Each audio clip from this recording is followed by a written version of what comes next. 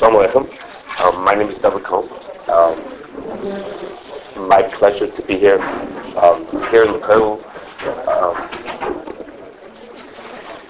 and to me it's a special pleasure that we're here in the Kollel together, sharing the same podium with the COR, well-known Hashgacha.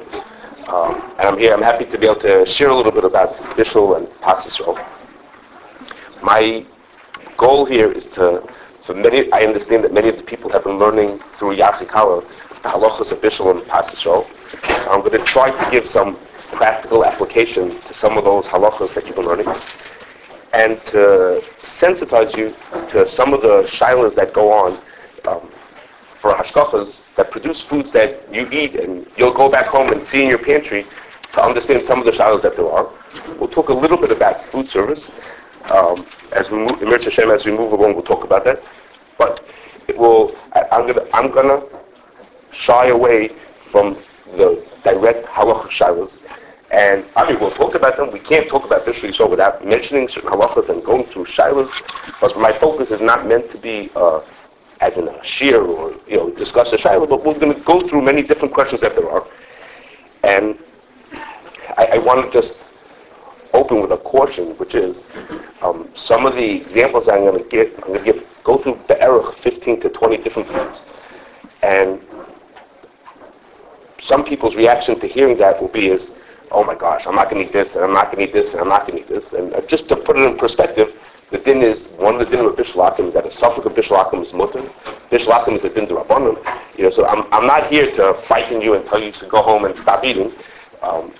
My goal is to educate you, and you should then, having learned through the halachas, or be inspired to then learn through the halachas and go to a rav and ask your shayla what is or what is not appropriate, and overall to give you a better appreciation for what goes into giving a proper hashgacha, and why hashgacha is not just administering ingredients, but that has to be tied together with a good understanding of the dinim, and as Rabbi Levin mentioned, the Yiras Shamayim, to do the right thing, and to know what's right and wrong.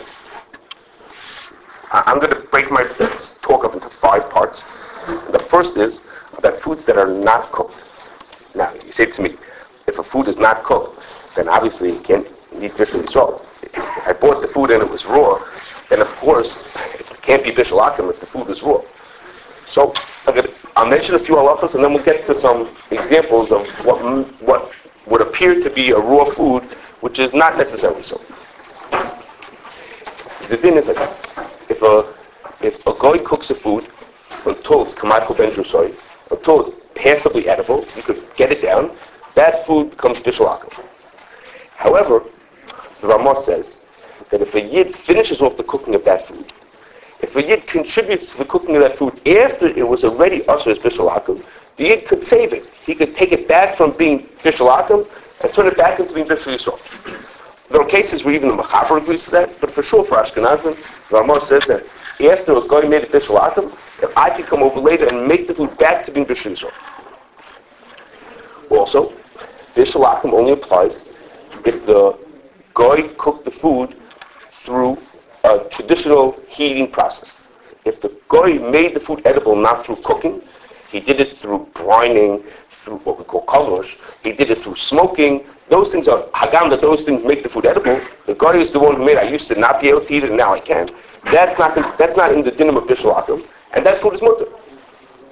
And I'm gonna, one of the things that we'll mention in passing a number of times is that there's a shayla in the Achronim whether foods that are, when we say that food cooked by ishun, by smoking, is mutter, the traditional way to do that is with a smoke that's cold. It's at room temperature, but the exposure to the smoke makes the food edible. What happens if the smoke is not cold, but the smoke is hot, which is a more modern way of smoking foods? And the really modern way of doing it is that it's cooked with steam. Instead of cooking the food with a smoke or with an electric heat in the room, they put, as Rabbi Levin mentioned sort of in passing, they'll hang in a room like this, hundreds of tuna will be hanging here in the room, and they'll just pump steam into the room. So the fish are being cooked, not by like a fire in your house, they're being cooked by steam just pumping into the room. So is that included in the heter of Ishu, or is it not included in the heter? Okay, and we will see that question is going to come up a number of times.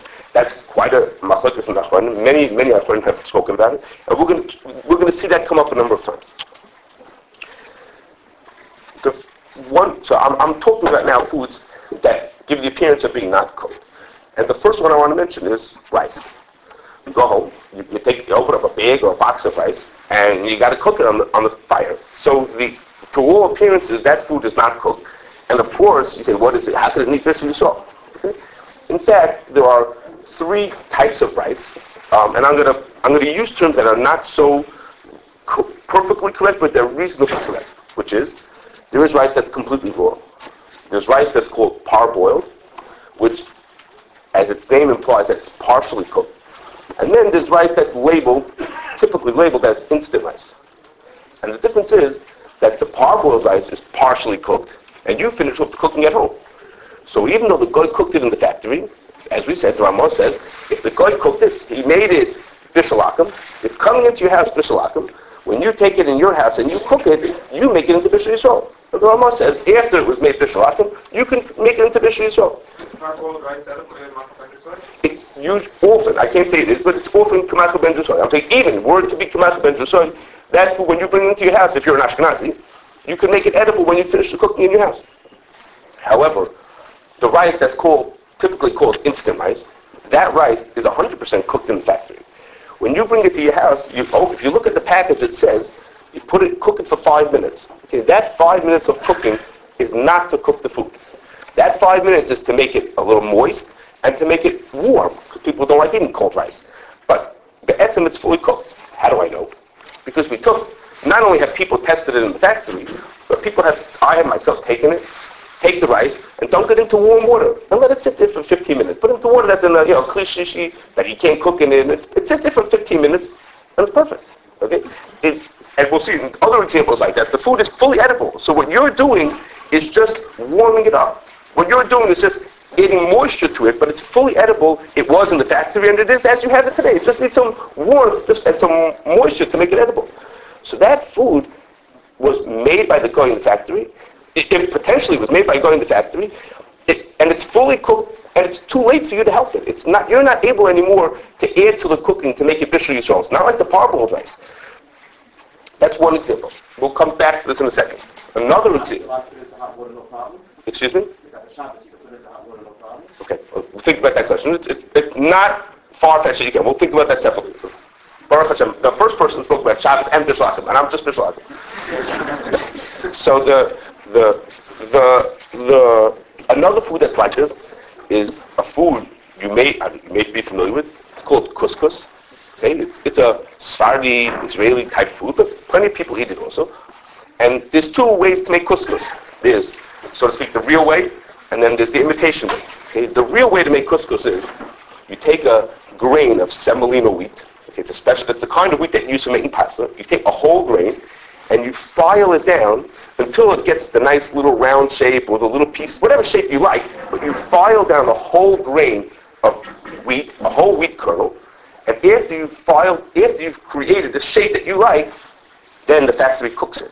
And it leaves the factory 100% cooked and 100% edible. And not only have I tested it, like I mentioned before, that you could put into warm water, but I do this when we have leftover. I'll take this to work, put it into warm water, and 15 minutes later I have a hot lunch. Because it's 100% edible. It doesn't need to be cooked on a fire. It says there are directions for how to cook it. But the food is coming to your house 100% edible. And although you might make it better, that's a thing that although the Ramah says that if a yid finishes the cooking, it's good. Once the cooking is completely finished, cooking later is not going to help you. So these foods are fully cooked. Now, I mentioned that's the real way, the traditional way to make couscous. There are things that are called couscous which are not that at all, and they're really pasta, they're just pasta in the shape of these tiny little balls or something like that. They're made a different way, and those are raw. Okay, but the couscous that's made the traditional way is in fact a fully cooked item. And a third example, which is similar, is something called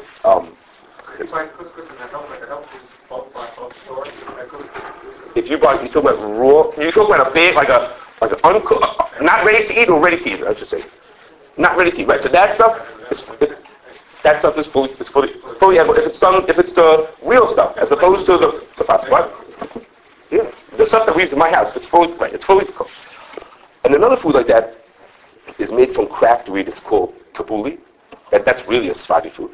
And that's made from cracked wheat. And there, the way you prepare it, you don't even use heat when you prepare it. The real way to prepare it, meaning when you bring the cracked wheat into your house and you make tabbouleh salad, is you soak the cracked wheat in water, add some spices and herbs and things like that, and it turns out you don't even use heat at all. In the couscous, you might think you're cooking it because you actually cook it on a fire, but it's already cooked. But the tabbouleh, you don't even make it like that. So the tabbouleh, just for curiosity, we were talking to a chef to find out if it's oil shulchan lachem. Okay, we'll get to that, to oil shulchan lachem in a minute. We spoke to a person who's a very prominent chef. He's a frum person who prepares food for very fancy affairs. And we asked him, like, how would you serve it? So he said just an interesting answer. He said to us, I do a lot of work in these fancy hotels. He said, and I have to tell you, he says, when I do an affair for Sephardim, he says, I would never dream of making such a wedding or something like this if it wasn't without tabbouleh salad. There would be no such thing. It was like as if I left the bread out. I couldn't make such a food like an affair without that. He said, but if I went, and I'll use his words, he said, if I served it at an Ashkenazi affair, they look at it like it's dog food. He says, they don't even know what to do with this stuff. So it was just interesting. For some people, which is the people who eat tabbouleh salad, it's mamash, it's oil shulchan lachem. And for other people, in his words, it's dog food. Okay, so we have these foods. I mentioned to you a few foods. We have rice and couscous and the cracked wheat for the tabbouleh salad. That some of these things are fully cooked. In some of their forms, they're fully cooked by the time you get them. How about rice pasta? Excuse me? Rice and pasta. Rice pasta? Okay, that is to say, he means it's pasta in the shape of a piece of rice. No. Oh, pasta made out of rice? Is that from cookers? I have to think about that. It's probably not cooked before. I have to think about that. I have to think about how you make that. I would think that it's not. You don't have any. It's like other pasta. Rice pasta is the same as other pasta.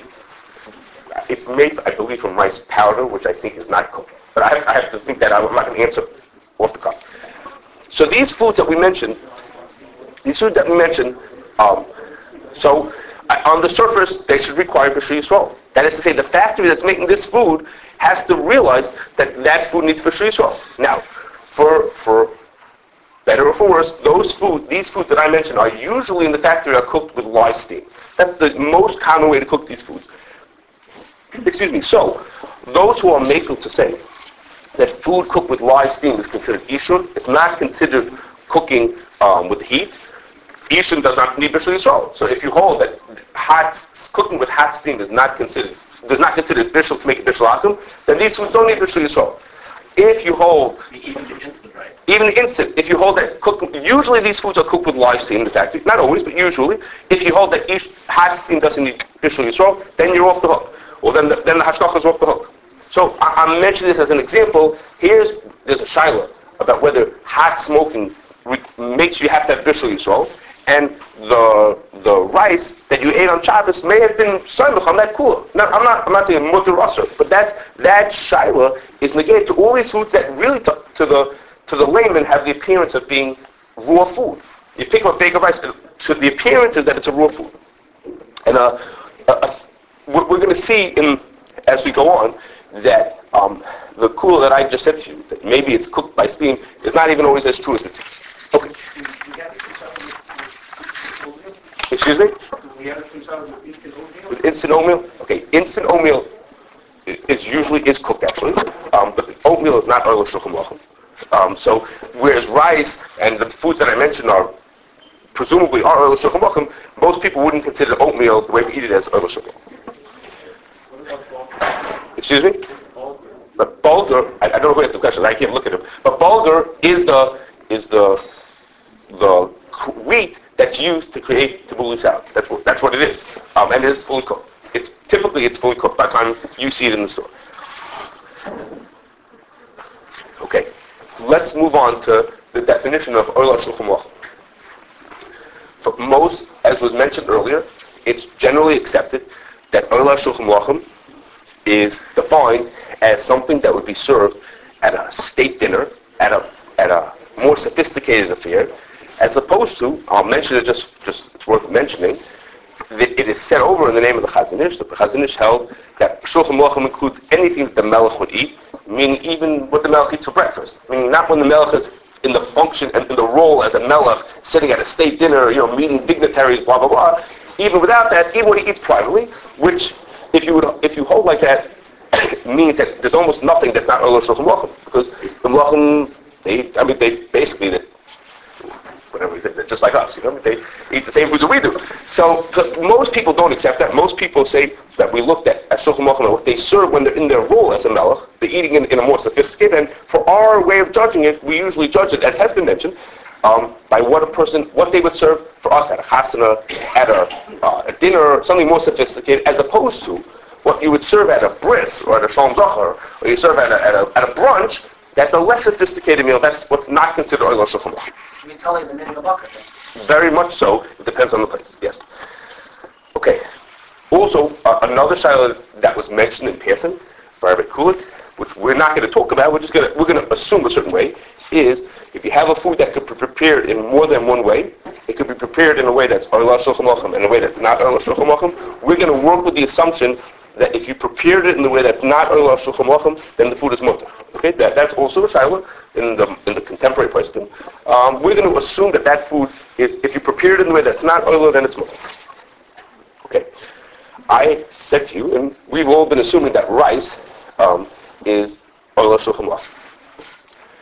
What would you say about rice pudding or Rice Krispies? What do you think about those foods being Oler Shulchan Aruch? So you think, okay, it's better if you told me that I can't eat my rice at home, but Rice Krispies, obviously Rice Krispies is not Oler Shulchan Aruch. The only problem is that in order to make Rice Krispies, the rice doesn't come out of the ground and then turn into Rice Krispies. Before you make it into Rice Krispies or into rice pudding, really the first thing they do is cook up a huge pot of rice. Okay, and really in the factory, there's this huge pot of rice, which later turns into rice pudding or Rice Krispies. Okay, but I don't think this was really what the health department wanted them to do, but in a factory that I was at, they were making a different kind of food. The employees would scoop stuff out for lunch. Okay, that's what they did when they want, during lunch, they scoop stuff out of a big pot, because that was, for them, that was good. Okay, so they're making a big pot, basically, a very big pot of food, which is Oler Shulchan Aruch. Okay, and that stuff is not cooked with steam. It's cooked with water. It's a big pot of rice, just like we would eat. So now, there are those who make up to say the following. When you make, let's do the rice pudding first. That's the easier one to explain. Is when you make rice pudding, the typical way you make it is like this. You take your big pot of rice and you cook it up. A regular pot of rice would take, let's say, 15 minutes to cook. Instead of cooking it for 15 minutes, they cook it for 45 minutes, for an hour. And then what do you think is going to happen to rice when you cook it for 45 minutes? The whole thing is, all the pieces of rice are going to fall apart, and it's going to turn into this big mush of mushed up rice, okay? And then you let it cool down, and guess what it looks like? Rice pudding. That's what you want. That's what rice pudding is.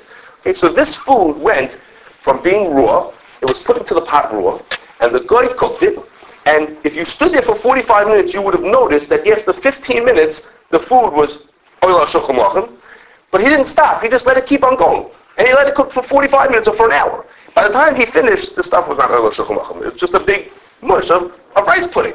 Okay, so now, if you have a food like that, it has been suggested that since the Goy's cooking took the food from being raw to being not Oler Shulchan Aruch, even though it temporarily passed through being Oler Shulchan Aruch in the middle, there was a time in the middle that it was Oler Shulchan Aruch.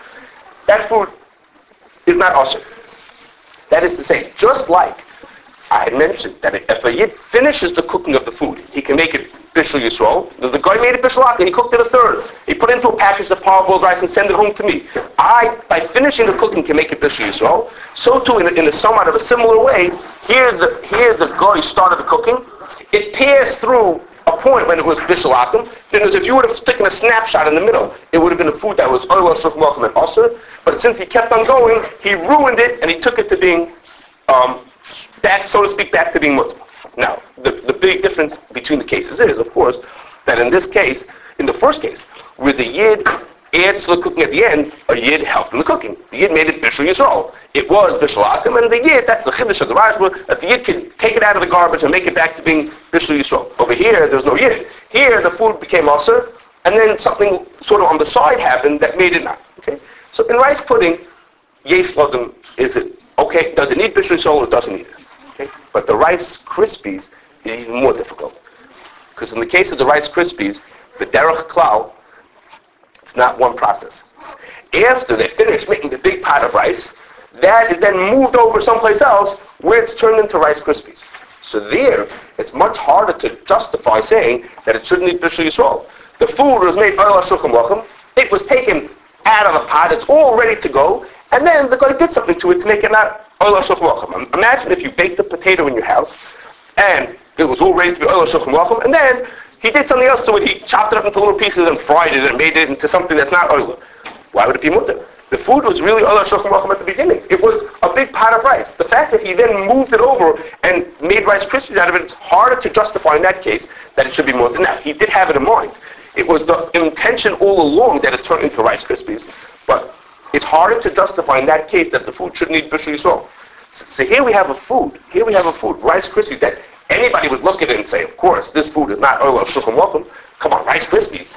But Rice Krispies really used to be a big pot of beautiful rice that was oil shulchan aruch.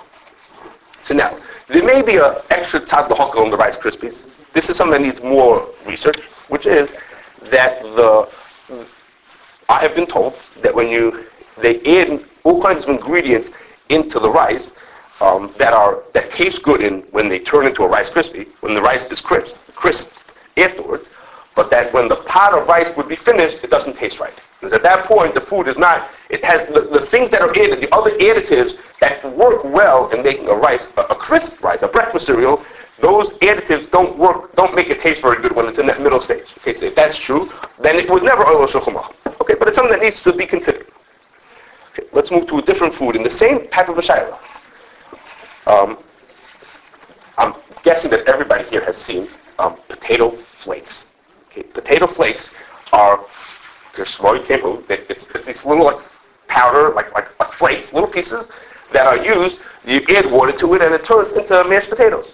Okay, and they're famous for being used to make school lunches. Okay, and make it to serve to people who you don't think of as shulchan aruch. Okay, you make it for what are you gonna do? You plop together some of the stuff, and it's not as good. Yesh Lodem. I have heard from caterers that no, it's fine, it's no problem. But let's assume that it's not oil shulchan aruch. It's also used to make another food, to make Pringles.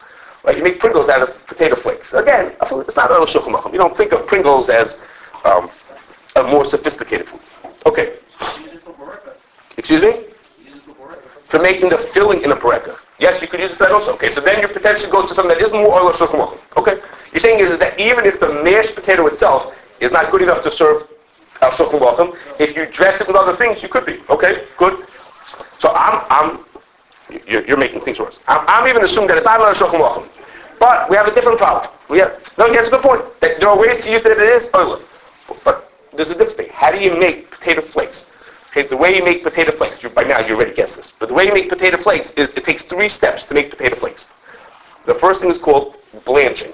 Okay, they dunk the potatoes into hot water, and I don't know what this means. I'm going to sound very sophisticated. It releases gases, whatever that means. Somehow it's good for the potatoes, I don't know. And then they cook it, okay, and then after they cook it, then they take the potatoes and they put them onto something called a drum dryer. Okay, a drum dryer is a huge piece of equipment.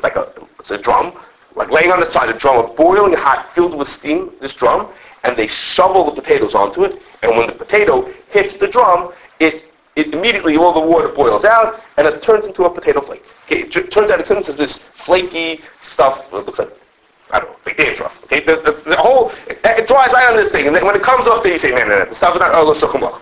Okay, but the problem is, just like our Rice Krispies, when before they shovel it on, and I kid you not, they do with shovel. They sit there with boots, with shovels, throw it onto the thing. Before they shovel it on, the pot is this huge pot of delicious mashed potatoes. A huge, huge pot full of mashed potatoes. Okay, so at that point, the potatoes are oil shulchan aruch. Okay, the potatoes have been cooked to be before someone ruined it by taking it and shoveling it onto a big drum dryer. It's a delicious big pot full of mashed potatoes. Sorry, I missed the process. I don't know when they got mashed. Okay, as part of the cooking ends up mashing them also. Okay, they get cooked enough that they turn into a mashed potato. But even if they wouldn't be mashed, I've seen it. They look at the huge, delicious pot full. You're ready to eat lunch. I mean, you can eat forever. Okay, so the shaila is over here. We're back to our same question. It's sort of like the Rice Krispies. Okay, so for in this case, we're back to our earlier kula, which is across the board, the standard in the industry is that second stage of cooking is done with live steam. That's the standard, at least in the places that I've been in, the big industry that there is in this area that does potatoes, that's the standard in the industry. They cook it with live steam. That is, that big pot is filled with a zillion potatoes in it. They pump live steam into it and they cook the potatoes. So, if you're a maker to say, cooking with live steam is considered ishun, and it's not in the isur bishul akum, then you would seem to be okay. The food is cooked with live steam. There are potentially other tzirufim that I'm not mentioning, but the simple reason to be maker to not require bishul yisrael for that food would be to say that it's cooked with live steam. Okay, now, but that is dependent on one piece of information, which is, I told you there were 3 steps. The first step was blanching, okay, and typically, in the blanching, the potatoes, they get sliced up and dunked into the hot water, and they sit there for a couple of minutes, and it doesn't cook the food. Okay? But I once made a trip that included maybe a dozen potato factories, and in that trip, at every factory, we tasted the potatoes as they came out of the blanching. And in Kamat, every single factory, they were not edible when they came out of the blancher. Okay? But in one factory, they were. In one factory, they had a different style. They cut it very thin, and they let it sit for a long time, even though the other people screamed that it was terrible and it ruins the potatoes, and you can't do that. In this factory, that's what they did. So that in this, now there's no hefter of steam anymore. The person who's cooking in the water is making kamacha ben trusoi. That food is also at that point. Cooking later in steam is not going to save it. We could say cooking in steam doesn't ruin it, but it can't save it. So You tasted and then it was tasty, it was bishul akum? right, that's correct. Right. So you want to know why I tasted it? Okay. That's a good question. Well, as I said, this is Prima Gadam. You're testing. No, the Prima Gadam. The Prima Gadam says that if Roy is that the food's going to be mutter and it's an issa d'rabbanan, then they're allowed to do te'ima to see if it's right. So the assumption is that it was mutter. In fact, in the past 10 factories, it was fine. That was the assumption. So it's a Prima Gadam that you're allowed to taste it. But it's a good question. Okay. Okay,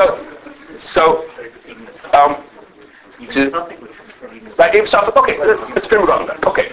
So what I'm getting to over here is that even if you're going to say that cooking with steam is mutter, and the potato flakes are going to be mutter because they were the bishul by the gori is not considered bishul, okay? But that now you have this rule. You told me that it's mutter, but you have to apply it properly to the situation. If you're getting your potatoes from the factory that has that different style of cooking where the blanching does do a cooking, you can't just say my policy is that I'm allowed to, it's cooked with steam and it's mutter. Someone's got to be hands-on and know what's going on. That in fact, that the first stage didn't do the cooking. Okay, now we now move to another potato food. This, you may never have seen this food. They're called potato dices. Okay, which is, companies prepare potatoes. They cook them, they cut them into these very small shapes or cubes or all different styles of shapes, and they cook them in water, Mamish Kamachel ben Drusai. They cook it that it's passably edible. That was the standard in all the places. It was Kamachel ben Drusai coming out of, when it comes out of that cooking that it does. So, these foods are partially cooked. They're cooked in water. At this point, they're passably edible, so they should be bishul akum. So, what possible reason, if any, is there to say that food doesn't need bishul yisrael? Now, I keep telling you that you don't and you don't. In all these cases, means to say is that if you want to be more careful, you're going to make it bishul yisrael. So, is there a reason to think that it shouldn't be? So, here, this food is an unusual food. That this food is sometimes people will give hashgacha to it, and the hashgacha will be, even though it's bishul akum. Bishul akum, some people, I tell this to some consumers on the phone, they say, does your hashgacha, I work in Chicago for the CRC, does your hashgacha makbid that food should be bishul yisrael? So I say, even though the halachas of Bishul Akum are in the second chelik of Yerdeh, it's still in the rules of what has to make food kosher. So the second chelik of Yerdeh is just as important as the first chelik. So we have to think about those. It's not always Bishul Yisrael, but we have to think about those halachas also. So how can someone sell potato dices that are Bishul Akum? What's going on over here? So the answer is, I'll tell you, the reason is because this food is not fully cooked. It's only partially cooked. So what is someone going to do with his potato dices? He's going to take them home, and he's going to make something with it. Or he's going to go to a restaurant. That's more where it goes to typically, to a food service establishment. And they're going to cook it. Now, if it's a kosher place, of course, the yid's going to light the fires. In every kosher food establishment, someone's making sure it's Bishul Yisrael. So what will happen is, for Ashkenazim, it'll be saved by the yid who finishes the cooking. It doesn't leave the factory fully cooked. It leaves the factory half cooked. So when it leaves the factory and it's Bishul Akum, but we know that the consumer is going to save it. Okay? And that's fair, but it's only fair because it's a tremendous milchshel. Because the potential milchshel is that on that same trip, I went to a company that was making vodka. Okay? And you don't want to know what they used to use to make vodka. When the hashgacha came in, they said, no, you can't use that stuff. So they said, okay, they'll buy potato dices to make their vodka. So what did they do? They bought potato dices, one of these kind of shapes, from a company with hashgacha. They took those potatoes and they turned them into vodka. Okay. Was there a yid cooking the potatoes over there? Of course not. Well, why should they? You're making vodka. What does vodka need to be Bishul Yisrael? So they started off with something it came in Bishul Akum with the assumption that the yid's going to finish it off. Well, who knows what's going to happen to it? What's going to happen like this? Sometimes you get I don't know if any of you here eaten it. They have this, what they call a cup of soup. Okay, it comes in a cup with a bunch of dried out things in it. You pour in hot water into it, and it becomes edible. Okay, well, if there's potatoes in there, those potato dices were half cooked in the factory. And then when you pour the hot water into it, it gets fully cooked. Okay, so that is to say, if you say to the guy, could you put hot water into my cup of soup and finish off the cooking, the finishing off of the cooking was done by a guy also. So you're selling it to me because you're counting on me finishing off the cooking. How do you know what the company's going to do with it? If they put it into a soup, that he has to finish it off. If they sell it to a company, the Rav HaMachshir of that company is not paying attention. So it's potential. I won't tell you the name of the person, but I was sitting with a prominent person and talking about one of these questions, and that person was sitting there, and while we were talking about it, was munching on these dried out potato dices because they like sort of like crunchy potato chips, okay, like really hard. And I'm sitting there, and it dawns on me that the person we're sitting talking about a shayla, the person is eating Bishul Akum, okay? Because it's not fully cooked, but it's already enough to be Bishul Akum. So the person's just sitting there munching on the thing. I'm like, hello, spit it out. No, you can't eat that. You can't. That food, that's the shayla. Maybe you'll finish off at home, but chewing is okay. Fine. Let's get to a little. Is the potato dices? I'm going to assume that they can be Oil Shulchan. Let's say it like this. That's a fair question. As they are, as half-cooked potatoes, if you cook them a little bit more, they're fine. They're just potatoes. At this point, they're just plain old cooked potatoes, which are I'm assuming they are. We'll go to a little bit of a simpler question. Beans, yes? I just want to clarify an issue with the Bishul Akum, with finishing off by a Jewish person. I'm confused with the first speak with Hasakum versus Bishul Akum as to whether a person is allowed to finish, a Jewish person finishing off. I understood that with Bishul Akum, that once it's past a certain stage, that a Jew finishing off doesn't help. Right, so that's something that I need to ask the first speaker to clarify. I didn't understand it because the Mechaber says like that for Bishul Akum, a Yid finishing off doesn't help, but the Ramah says that it does. So that's something that after Kamach Ben Sheshoy, the Ramah says that you can finish it off. So for Ashkenazim, a Yid can finish it off. So I wasn't clear. So there was something we have to clear. As far as I know, it's a din in the Ramah. Beans and chickpeas. The Ramah says that they don't have Bishul Akum because they're not Oil Shulchan Aruch. And even though it was mentioned that beans and that we can't follow the rules that were given a few hundred years ago, because Oil Shulchan Aruch changes from times and places. Most people would assume that nowadays beans and chickpeas are still not Oil Shulchan Aruch. one, no. No, I shouldn't say that. They can eat challah, but they don't eat at Shulchan Aruch. You know, when the king of Denmark shows up, they don't serve him. That's, at least so far. Okay. Yes. We're not working with that assumption that anything he eats is correct. Okay. There is a little bit of a shiloh to that, but I'm really just. What are Yiddish? Why not? The question is not, as I had mentioned, the Chazon Ish says that anything the Melech eats is considered Oil Shulchan Aruch. We work with the assumption that it's not that. It's what the king serves when he has sophisticated company comes to show up. Now, the truth is, if there were a real king, a Yiddish king, he might in fact serve it when the governor, the mayor of Haifa comes, maybe he would serve him. So maybe, don't have to think about that. Okay, for now, we're safe. So there is a little bit of a question to this, which is, in recent years, it's become popular to serve something called 3-bean salad. Okay, 3-bean salad is, what do you think it's made of? Beans. Okay, and it's served at Shulchan Aruch. But most people assume that Hagam, that there is a way to serve it on Shulchan Aruch, unless you're actually cooking that food. We say the fact that somebody came up with one way to use the food on Shulchan Aruch doesn't, so to speak, ruin it for the whole food. You can't say that just because there's one, you cooked the beans. There is one way. I can open the can up and turn it into a 3-bean salad. We don't assume that one, unusual way to use it should ruin it for the whole food. Okay, but now, having heard that, let's move to 2 other foods where that shiloh is not so simple. Okay, and those 2 foods are chow mein noodles and watered chestnuts. Those 2 foods are foods that, when they're cooked, kishelheim la'atzmam, are not oil shulchan aruch. Okay, the people who eat chow mein noodles straight is my kids. Okay, they sit to him, they walk past the pantry and they eat some chow mein noodles. It's a snack. And I don't know anybody who eats water chestnuts, but I'm sure there's somebody out there. It's not shulchan aruch. You ever came to a wedding and they put a big bowl of water chestnuts? Okay, it doesn't happen. But what do you do with those foods?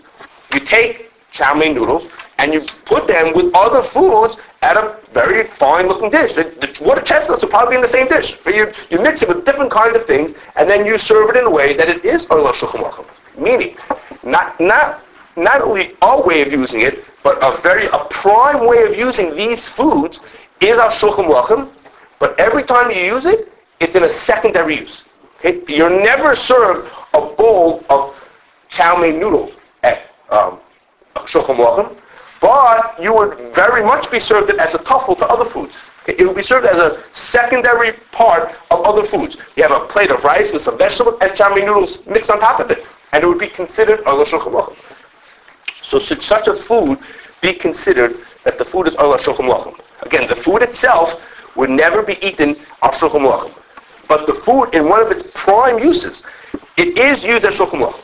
So there have been those who said that you can't judge a food by its use as a tuffle. You have to look at the food by itself. If you have potatoes, you have rice is served on shulchan aruch. But if the food itself it's only shulchan aruch as a tuffle, can't use it like that. And what's sort of similar to a din, which is in bishul akum, if you have a mixture of 2 foods.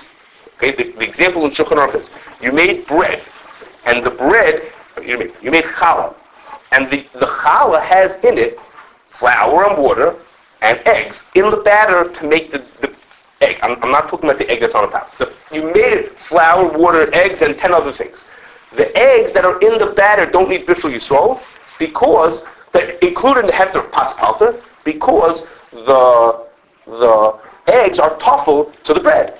So there is such an idea in bishul akum that things that are tuffle don't count. Things that are tuffle are not considered. So that's sort of like extending that to here also, that the only time it's oil shulchan aruch is as a tuffle, it's as when it's secondary use. We don't have to consider that. Okay, of course, the question is because it's tuffle. Okay, it's 2 times. The din by eggs, it says it's tuffle and not nicker, it says it over there. If you look in Kufri Gimel, where the din is again, it says that what favors the word tuffle, and if you have a ma'achal made of 2 foods, and one is ikr, one is tuffle, you follow the ikr in the side of bishul akum. So, by the case of eggs, it really is because of tuffle. It doesn't say it as clearly. Okay, that's in Kufri Beis. In Kufri Gimel, it says it more clearly that it's because the other ingredients are tuffle. The problem is that in the halachas of Bishul Akum, l'chayra, the way of serving rice with chow mein noodles on it, or a dish with vegetables and water chestnut, l'chayra would not be considered a tafel. Okay? So the dinner of Bishul Akum are not the same as the Hilchos Brachos. L'chayra would not be. And even the whole story is harder to hear because you're saying just using it as a tafel is not a way to judge whether something's on a shulchan aruch. But here, that's really the way you use this food. What do you do with water chestnuts? You cook them up and then you mix them with other vegetables and serve them as shulchan aruch. It's not a by the way kind of way to use it. It's very much the way that you use those foods. So it's harder to hear why those. So again, even though we said for beans, there's an unusual way to use it on shulchan aruch, we ignore that. But it's harder to say that over here when this is the primary way that you use the food. It's harder to say that this food shouldn't make it on shulchan aruch. Okay. Canned ones then, is that what we're talking about? Excuse me? The canned chestnut. Okay, canned water chestnuts is, okay, the way it's cooked is, I didn't mention that. We really weren't talking about steam, but the way it is that the water chestnuts up into the can with a brine, some kind of a liquid. The can is sealed, and then usually the can is cooked in steam. Okay? But that's, almost nobody holds that that's in the heter of Ishun. Because what's cooking the water chestnut, there's heat coming from the steam, but it's in a like a little pot filled with water. Okay, it's getting hot. The whole thing is getting hot with liquid in there. Almost nobody holds that that's considered Ishun. When we say Ishun, steam to be considered Ishun is, like I described to you, Rabbi Levin was saying. You've got a whole room full of tunas, and there's just steam cooking them. Okay, there's just steam pumping into the room. That's not the same as when it's in the catering. Okay, most hold that. Almost nobody holds that that's considered Ishun. Okay. L'chayra, that if the company's making 3-bean salad, the thing that itself is oil, l'chayra, that everyone should agree that needs Bishul Yisrael because they're making the food that's oil shulchan aruch. You can't say no, it's not oil. This one mamish is l'chayra. It's hard to escape that needs it. Okay. We're moving to off of oil shulchan aruch to the other big klal in Bishul Yisrael, which is that if a food is ne'achal chai, if a food is edible raw, it doesn't need Bishul Yisrael. And for this din, there's a very important shach to know for this din. The shach talks about the following case. What happens if you have a food that most people eat cooked? Most people don't eat this food raw. But there are people who eat it raw. The food is, there's people who eat this food raw. The shach says that food is considered ne'achal chai. It's considered edible raw. Because people do eat it raw. They may prefer to eat it in the cooked form, but people do eat it raw. That food is considered ne'achal chai. So now, we have to give you 3 examples to understand that shach, when it does or doesn't apply. Again, the shach said, if some people eat it raw, and just everybody prefers to eat it cooked, that's considered ne'achal chai. Okay, the first case is, this is Rabbi Levin, who was so nice as to have me over, and for breakfast basically served this to me. So I told him that I'd mention this case. I was going to mention it anyhow. But cranberries. Cranberries are terribly tart, and nobody eats cranberries as they are. You can't bite into, it's not considered edible to bite into cranberries. They can't eat them. So they're so tart, you can't eat them. So what do you have to do? You have to sweeten them. Okay, the cranberry juice we were eating was cranberries mixed with a sweetener. You don't eat pure cranberry juice. Nobody eats that. So the cranberries have to be sweetened. Okay, the typical way that you sweeten cranberries is you cook the cranberries together with some kind of a sweetener that gives the sweet taste to them, and then you want to make cranberry sauce. You cook cranberries with some kind of a sweetener, and it makes it have a sweet taste to it. Okay, so the typical way that people eat cranberries is after they've been sweetened through cooking. So most people are eating it cooked. However, if you look at the package of cranberries, if you buy actual raw cranberries, it says packages that I have seen give recipes for how you at home can make it to sweeten it without cooking. You're not a factory. You're not going to cook it up. There are ways to sweeten it that you should be able to eat it without cooking it. And the people in the industry have said, the etzem doesn't need cooking. It's not like a potato that you can't bite into. It doesn't need cooking. The cooking is just a way to get the sweetener into it. Okay? And there are other ways to get sweetener into it without cooking. You can get it, and the package gives you ideas of how to sweeten it in your house. I mean, without having to cook it. So here we have a food that almost nobody eats it raw, but people would eat it raw if they had a different way to sweeten it. So does that qualify for the shach, or it doesn't qualify for the shach? The shach said that if people usually eat it cooked, but they would also eat it raw, they would potentially eat it raw. So does this food that you really could eat raw, but you just choose not to because you buy it from the store already cooked and sweetened, but you could have sweetened it without cooking, does that count? So on that shiloh, so far, we would say that this kamat nobody, this is the opposite now of the beans. This kamat nobody who eats the cranberries without cooking. Even though the shach said that some people eating it raw is good enough, but here there's nobody. How many people buy the package of cranberries and then go put sugar onto it and whatever they have to do to make it edible? Most people don't. Most people eat it in the cooked way. Okay, but we were saved by the new invention, which was, I don't know, 10, 15 years ago, cranberries were very popular, so a lot of farmers started planting cranberries. And then the fad died, and all of a sudden there were all these farms with cranberries, and they had nothing to do with them. So to solve the problem, they invented something called craisins. Okay, craisins are dried out cranberries, and that was a way to deal with there was too much cranberries to go around. How much can you eat? So they came up with craisins. Now craisins are not cooked, and they are sweetened without that. So all of a sudden it became a significant group of people who eat cranberries not cooked. So cranberries went back to for sure qualifying for the shach. The shach said if some people eat it raw and most people eat it cooked, that's fine. That's considered an al-chachai. So because craisins are a thing that people eat raw, it went back to being considered an al-chachai. So what happens something that used to always be cooked, but now you normally use steam to cook it? So does that become that it's illa, that it becomes illa also from off meat and stuff? Say it again. Can you say the question again? That normally used to cook potatoes with it, but now a good portion of potatoes are made with steam. So if the whole steam is not official, so then even ones that are cooked should be considered nefachai because it's Okay, that's actually a very good question. It relates to what I'm about to say. I'm going to wait to answer your question. It relates to what I'm about to say now, which is, the next food is beets.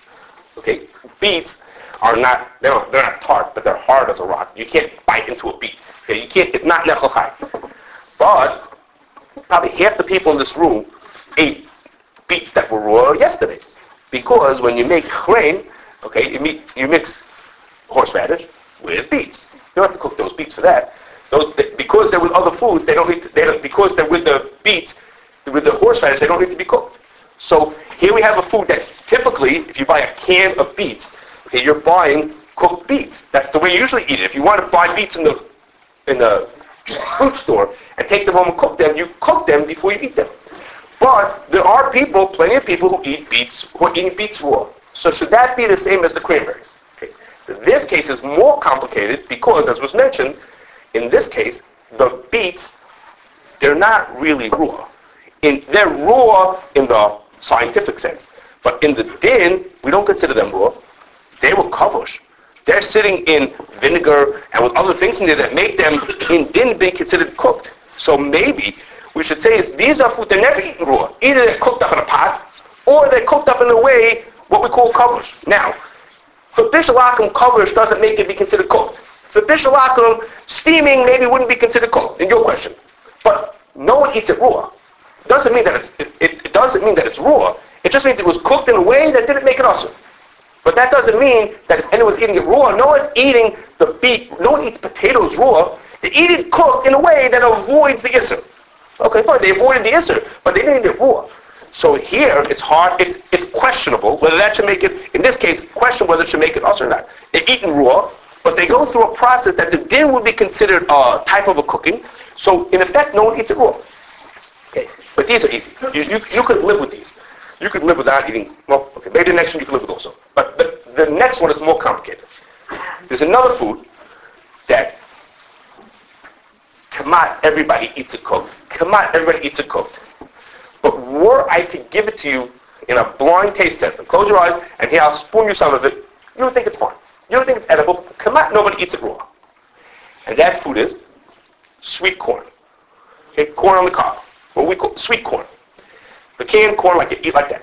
That food, when you take it off, you take it out of the husks, you eat it, the food is edible. It tastes fine. And the Haraya, my kids eat it. Now that they've been told that it's nefachai, because that's what they say, Ma, don't bother cooking it, let's eat it. They just peel it off and eat it. It is edible. If you were served it, you would eat it. But the typical, not typical, 98% of the people who eat corn eat it cooked. Most people prefer the taste in the cooked form. It doesn't taste the same. It tastes fine when it's raw, and it tastes different when it's cooked. And most people prefer the cooked taste. So in this food, does that qualify for the shach? And it's good and it's bad. The beets and the cranberries are foods that were inherently not edible as they were. The cranberries are too tart, and the beets are too hard. You can't eat them. So we hear that they're more considered not edible raw. Excuse me, the corn, there's nothing wrong with eating it as it is. It seems to be the classic of what the Shach was talking about. It is nefachai. It is edible in its raw form, but most people prefer it in the cooked form. So it would seem that it should be mutter. In other words, that the canned corn doesn't need to have been bishul yisrael. On the other hand, we go back to what I mentioned by the beet. There's kamat nobody who eats it raw. Okay, my kids notwithstanding. There's kamat nobody who eats it raw. So how can you say, when the Shach said there are some people who eat it raw, we're extending that. We're saying some people eat it raw, meaning some people would eat it raw. That's not what the Shach said. The Shach said some people do eat it raw. In this food, there's kamat nobody who actually eats it raw. It is edible raw, but it doesn't eat raw. So that's a clear. If you're going to buy a can of canned corn, if it was cooked without bishul yisrael, you're eating it because you're saying this food is nefachai. Even though in your life you've never eaten that food raw, and nobody who you know has eaten that food raw. So if you're making a hashara that this is nefachai, I'm not saying it's right or wrong. I'm saying it's a hashara that this is nefachai, even though no one eats it raw, but everyone could eat it raw. You could potentially eat it raw. How is it cooked? How is it cooked? It's cooked when you talk about a can of corn, as was mentioned before. It's in the can with a brine, and then usually cooked with steam. Don't you cook it at home? What? When you take it out of the can, you cook it again. When you cook the canned corn, okay, that food is fully cooked. Okay, if it went through, okay, that's a different topic. It's fully cooked when it comes out of the can. If you like it warm, that you're choosing to make it warm, but it's not.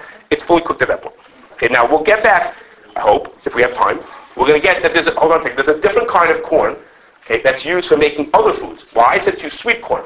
There's a different kind of corn that's used for making like tortillas and wraps. That's a whole different kind of corn, which is surely not nefachai. If we have time, we're going to get to that. That's its own shiloh step. You have a question? Tuna fish and Yes. sushi is raw. Okay. So I forgot to mention at the beginning. It's in here in my notes if you want to see that one of the shilohs I'm not going to talk about is fish shilohs. Okay. All fish shilohs. That's its own. Next year's Yachikala. I'll announce it now. Next year's Yachikala is on the topic of fish. Okay. I don't have a responsibility for that, but it's its own topic. It's its own shiloh. Fish has many shilohs too. I'm not going to talk about that. Sushi is its own quirk in the shiloh. Green beans, same as corn. People eat Green beans are raw, are nechachai. They are nechachai. Okay. In the interest of time, we're going to keep on moving. Okay, we have two more topics. I'm going to try to do what I can. Okay. Is corn a shulchan aruch? My understanding is that it is. That the sweet corn is considered a shulchan aruch. You could disagree, or you could, maybe that depends on the place. I believe that it's certain. That's my impression. Okay. The Frozen corn, how's it? frozen corn is not cooked. I don't know who's asking the question, but frozen corn is not cooked.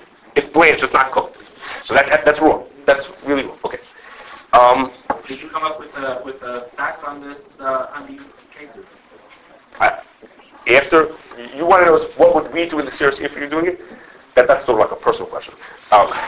That's something, but I'm a little bit of joking, but it's something that if you're, Rabbi Levin mentioned, he ran away, he mentioned that a certain amount you have to trust the hashgacha, but a certain amount you have to question them and understand at least that they're considering the shayla.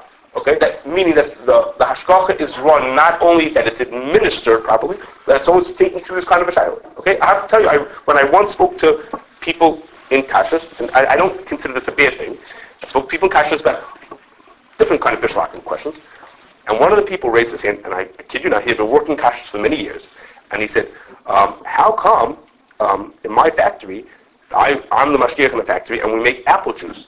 Why doesn't my factory need B'Shul Yisrael? Okay, now, of course, it's really a foolish question because apples are nechachai. So apple juice doesn't need B'Shul Yisrael, and there's other reasons why he doesn't need it. But the point is, at least he had opened his mind. He said, whoa, wait a second, let me think about the plants that I go to. Am I thinking about B'Shul Yisrael? So you want that your Rav Machshir and his mashgichim should be thinking about that. So I'm not going to answer your question as to whether if we would give hashgacha, if we would require it or not. But it's a serious question. And if you have canned corn in your house, it's a fair question. Is my corn B'Shul Yisrael?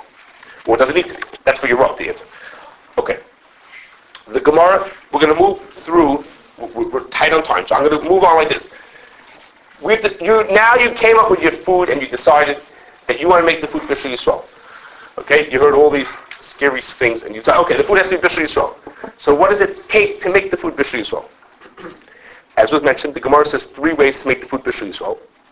Either the Yid lights the fire. First one is the Goy lights the fire and the Yid puts the food on. The second is that the Yid lights the fire and the Goy puts the food on. And the third is that the Goy lights the fire, the Goy puts the food on, and the Yid stokes the coals. We have 3 ways to make B'Shul Yisrael. As was mentioned, the din that you could do Eish Me'esh, that if a Yid lights a fire, then the Goy could take from that fire and light the fire for which you cook from. That's an extension of the second din. That is to say, not only is it good if the Yid lights the fire, but even if the Yid lights a little fire, for which the Goy took that and lit up his whole thing, lit up the oven, that's also considered that the Yid lit the fire. And the last din, which is that if the Yid stokes the coals, that's considered B'Shul Yisrael. So that, from the Rambam understands that case, the Yid does not really contribute anything to the cooking, but he's made that. The Gemara means to say that the Yid has made a hecker that the Yid has to be involved in the cooking, from which we learn out that if any time the Yid makes a hecker, that's good enough. And therefore, if the Yid does hashvachas kisei, the Yid throws a little twig, a little toothpick into the fire, that doesn't do anything for the cooking, but that does make a hecker that the Yid has to be involved, and that's considered that the Yid participated in the cooking also. And that the Ramah is Mekel, that that's also considered that the Yid participated. What the Gemara means to say when it says you didn't light it, you didn't put it on, you just threw something in, you had nothing to do with the cooking, but even so, it's considered B'Shul Yisrael because the Yid, he made a hecker that this needs a Yid's participation. If the Goy puts a pilot light on, and you just stick a piece of paper in it, Okay. paper lights now, would that be good enough? The Goy lit a pilot, and you added you put a piece. If you put a piece of paper in, So you're not adding anything to the fire. That's an interesting question. You're usually not doing that. The kisei is being thrown into the fire. It's like joint part of the fire. a piece of paper into the pilot, and you let it catch fire now. It's a good question. But that might, if you threw it in, maybe it would be good. I'm not sure if that wouldn't be good. You're trying to make a hecker. You're not trying to cook. You're trying to make a hecker. You're saying you did it into the pilot. L'chara, that should be good also. I think that would be good. For all future fires. For fires taken from that pilot. It's now a Yid has made a hecker to that fire. Okay. Now, I'm going to digress for a second. It has been mentioned already, even though I'm supposed to do a B'Shul Akum, that one of the reasons why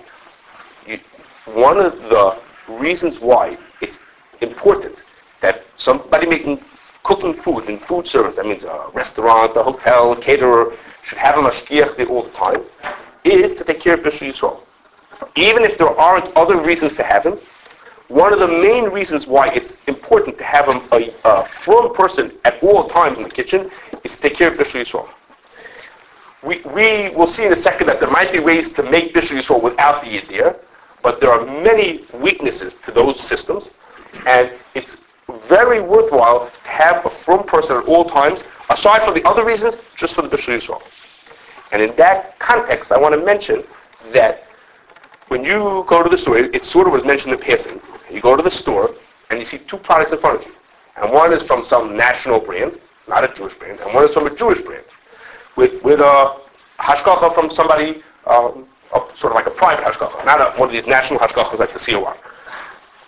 The assumption is that those foods from what we'll call the Hamish or the Jewish brand are B'Shul or Pas Yisrael, and that assumption is not always true. So that is to say, if you want to say, I'm going to buy this brand of corn instead of that brand of corn, this brand of pretzels instead of that bag, it's worth making a phone call to the Rav HaMachshir to find out if it's Bishul Yisrael. You say, why wouldn't it be Bishul Yisrael? Well, maybe it is and maybe it isn't. It's not automatic. It's easier for them. A smaller hashgacha who's doing a special run to make some little brand of cookies or corn, that they have the potential to make things Bishul Yisrael. You say, why not? Why not make it Bishul Yisrael?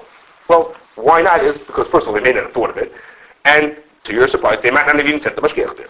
Okay? It doesn't always work as the way you think that it's going on. I'm saying is you have to think about who you're getting it from. Call them up and say, hello, Harav Agoyim, did you make it Bishul Yisrael? You didn't make it Bishul Yisrael, that's a fair question for you to ask the person.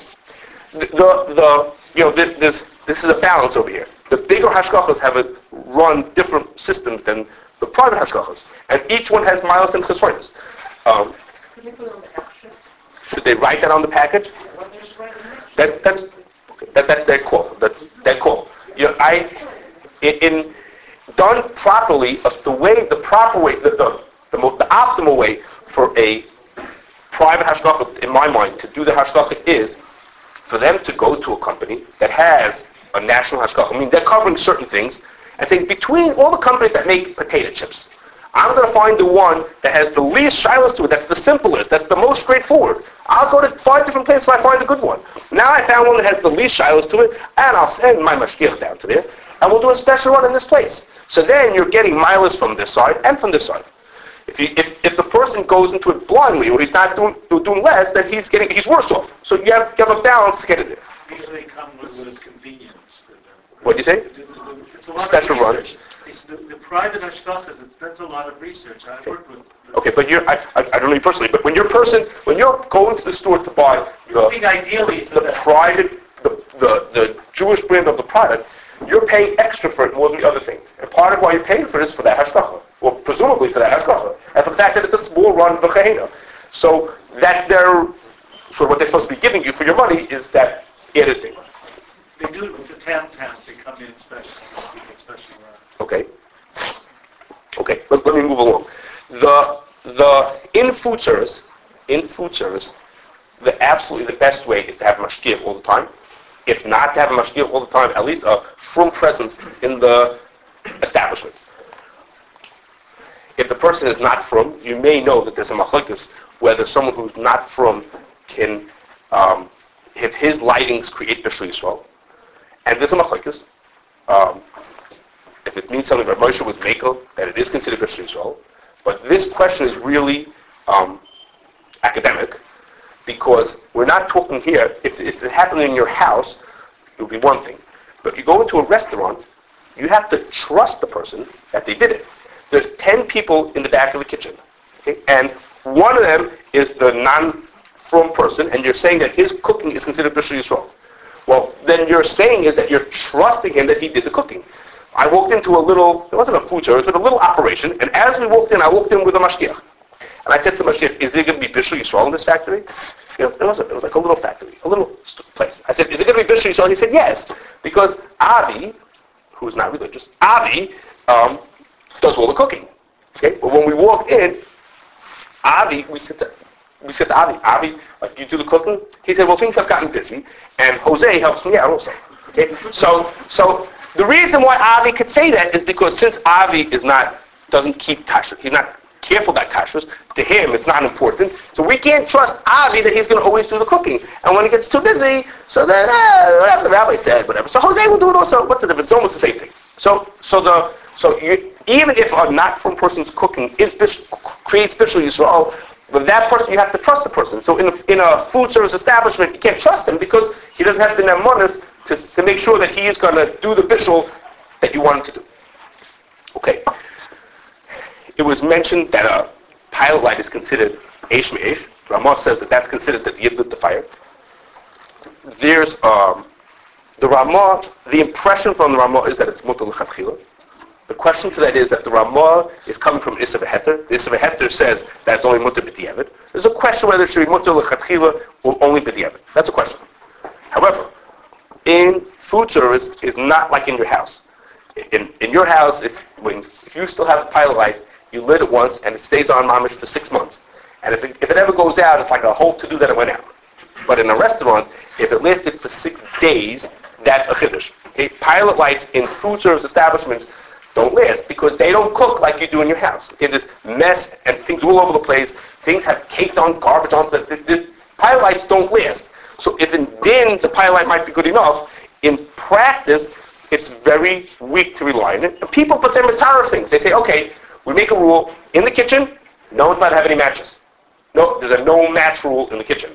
Okay? Other guys have another rule. They put if you ever go to a shiva house, they have these big candles, right, that burn for a whole 7 days. So a yid lights that and sticks it in the corner. If the pilot ever burns out, light it from here. Okay? So we gave the guy a way at least to light it from the Eshel Yisrael. Okay? But, you hear that this is not wonderful. But people do it, and for sure as a backup, in food service they'll have a yid lighting the pilots, so that in case something went wrong, there's a backup that was Bishul Yisrael. And I mention this because many hashgachas allow in their food service establishments that there should not be a mashgiach tmidi, not be a firm presence in the store at all the times. And as consumers, you have the choice, if you want to be more careful, that before you walk in, you say, is there a firm person here cooking all the time? I will choose to eat only in the place. I'm more conscientious. I'll only eat in the place with a firm person there all the time. And you've done yourself made a big step towards eating food that's better, because from a Bishul Yisrael, you easily see that has other advantages to it also. So even if you go to a city and the food, there's not a mashgiach tzmidi all the time, if there are 5 restaurants, you may have to limit yourself to the one that has Bishul Yisrael, but you're, as a conscientious consumer, you are doing yourself a favor, and in the long run, you're doing everybody a favor. Because by favoring the place and saying, I'm coming to you because you have the mashgiach tzmidi, means the guy down the block will think twice that next time maybe he should have mashgiach tzmidi also. Okay, I'm going to, for a second, talk to you about factories. In factories, there's no mashgiach tzmidi. It almost never happens that there's a firm presence all the time. The Bishul Yisrael is usually created when they need to be done in very different ways through the boiler. There are many, many shilos. It's not for a oil like this who's never going to be there, but you should know that it's quite complicated to make food Bishul Yisrael. This shilos in din, whether it works, and the shilos in practice of how to actually carry it out, that the factory should be Bishul Yisrael. It's quite complicated. Okay,